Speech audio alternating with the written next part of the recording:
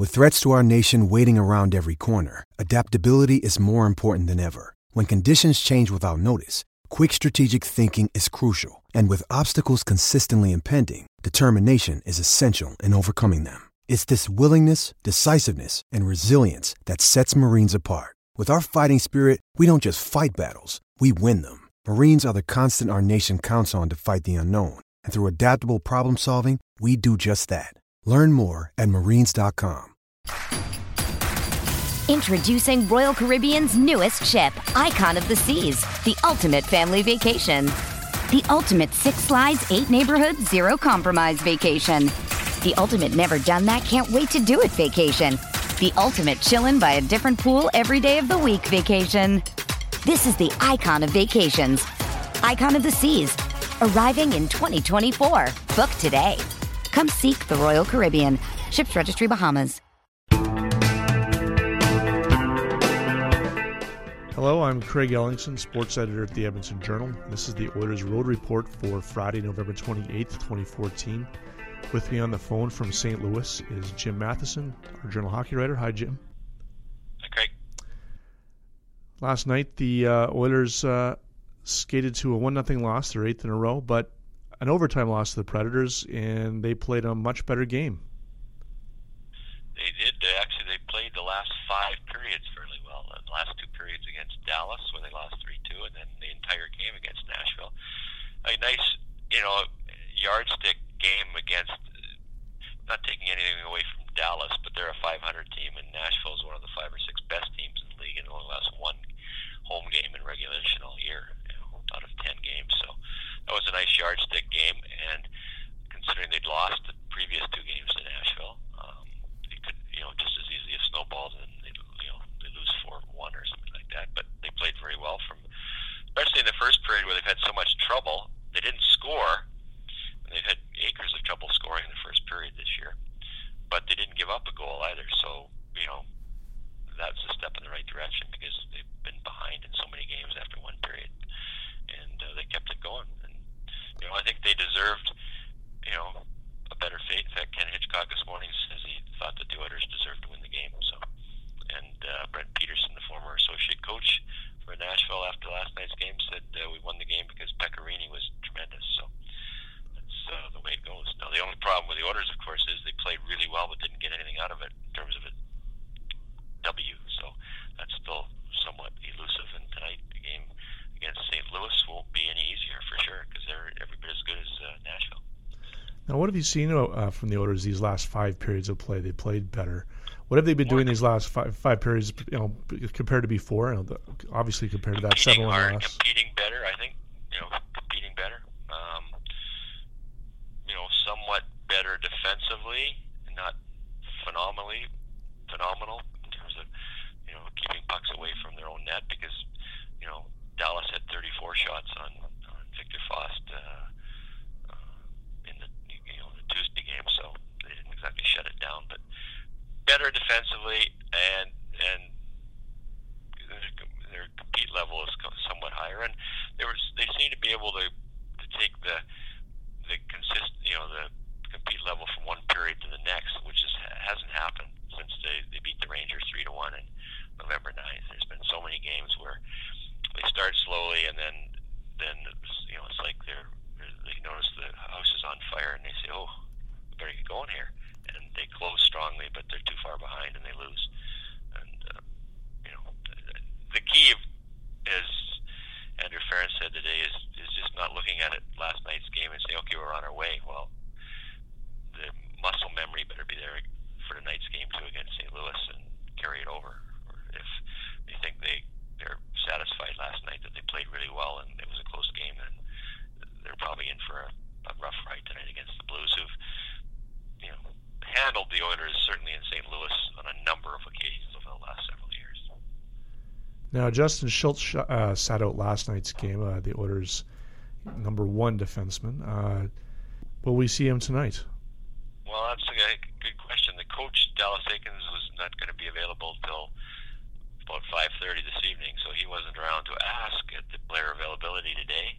I did, however, see Keith Aulie and Martin Marincin hiking down a hallway with Chad Drummond, the fitness and strength guy, for what appeared to be a workout. So that would lead me to believe that those two defensemen are not playing. Marincin didn't play last night either, but Ollie did. So if Ollie is going for a workout, maybe he's out and Justin Schultz is back in. So it would just be a one-game thing. And they did have some trouble last night on their power play without Justin Schultz. They tried some different people. Tried Fane, Keaton. It wasn't like they had one definite quarterback there for 2/3 of a power play. So they could probably use him back here tonight. But he's going to have to play better than he's been playing. And certainly the Blues were one of those the top 3 or 4 teams in terms of getting in on defensemen and making it uncomfortable for defensemen to get the puck out of their hand. So if he plays, he's going to have to be better than he's been defensively. And I think the Oilers will live with the fact that he's not getting maybe as many points as they would like for the defensemen if they want to be much better defensively. Matt Hendricks, of course, took that shot off, the Shea Weber shot off his D early in the game and did not return. Is he looking?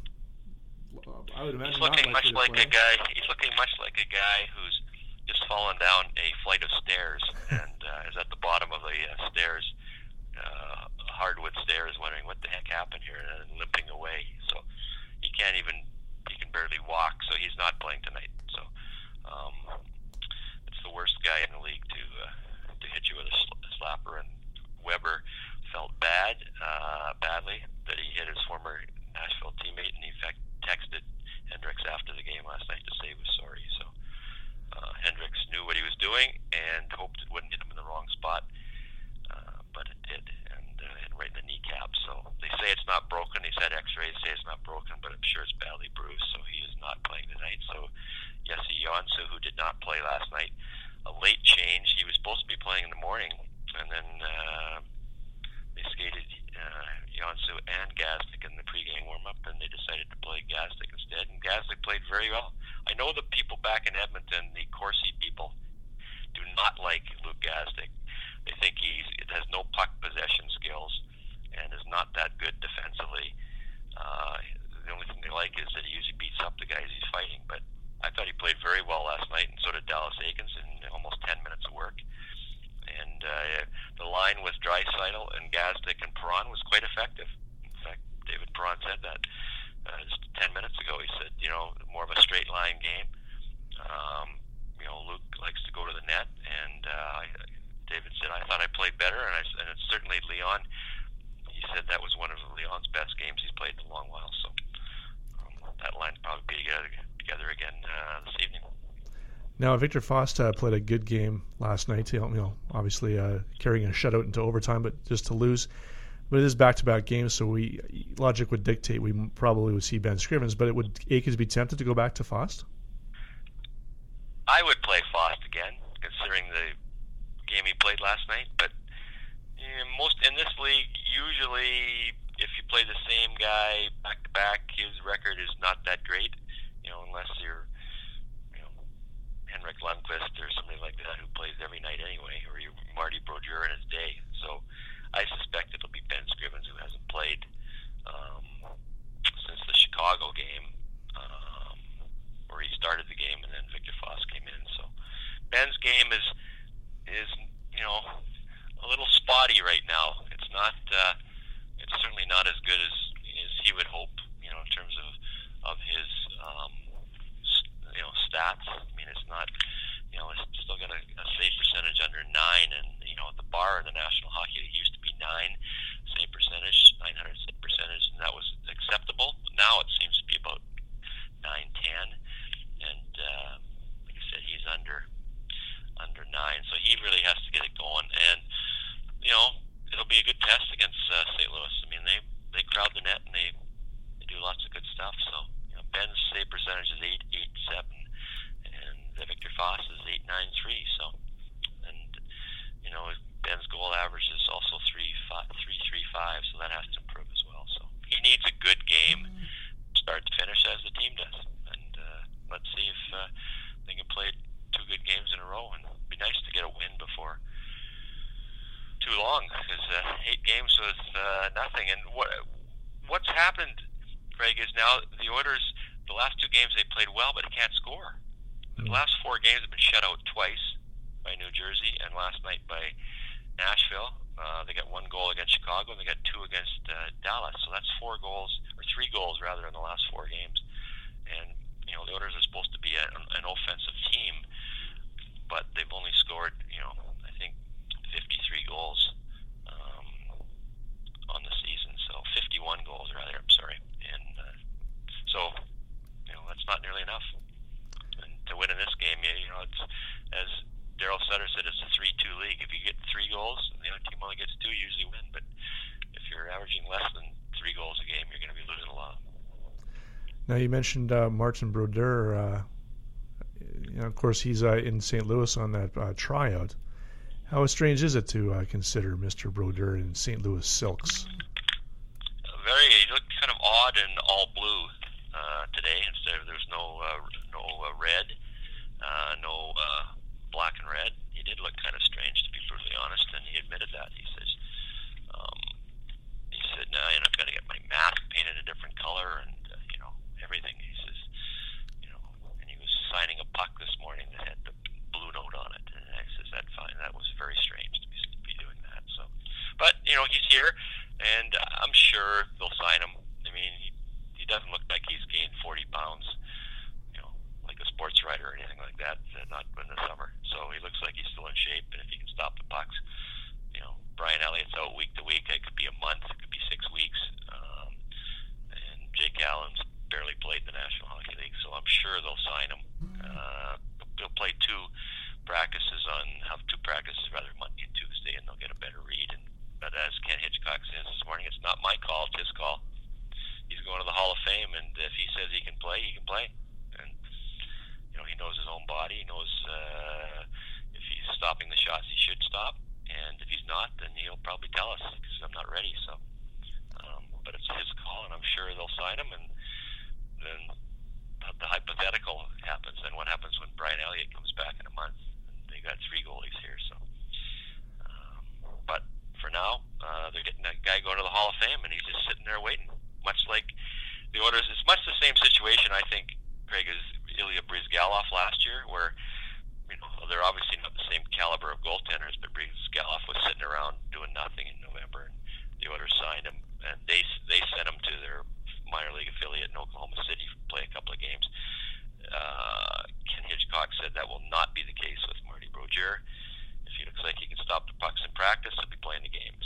He's not going to the American Hockey League to stop pucks. Not when you're going to the Hall of Fame. Now, St. Louis, signing Brodeur, because of Elliott's injury, it sort of speaks to what the situation is in the league in general as far as goaltending goes. I mean, a team like the Oilers, are struggling, in the big picture in nets. And so here we have St. Louis. The only name that came up to my way of thinking was Antti Niemi in San Jose, and their team is struggling, and he's the unrestricted free agent at the end of the year. And maybe he doesn't want to re-sign in San Jose, and if San Jose knows that, then his name is probably out there. And he hasn't played as well the last year or so as he did when he won the Stanley Cup in Chicago, for sure. So, but the Oilers are going to go with what they've got, and it's very handy for the St. Louis Blues that Marty Brodeur wants to play for the St. Louis Blues. He was never going to play for an Eastern Conference team because he didn't want to play against the Jersey Devils even once. And West, he took a look at the standings, and the Blues are a Stanley Cup contender. And if he's going to go out and this is his last year, and he may as well play for the St. Louis Blues because they got as good a chance as anybody to do so. Yeah, and we're still pretty early in the season too. The trade deadline is not for a while. So no trades for the Oilers either. It doesn't appear to be. So they're going with what they got for now. So lots of rumors, but no trades. Okay, Matty. Well, thanks very much, and enjoy the game. And you'll get to come back to our Snowmageddon here, although it's not quite like Buffalo. But the pictures that my son sent me texted me a picture and said you're not missing anything. So it did look pretty frosty. You're certainly not. All right, Matty. Thanks very much.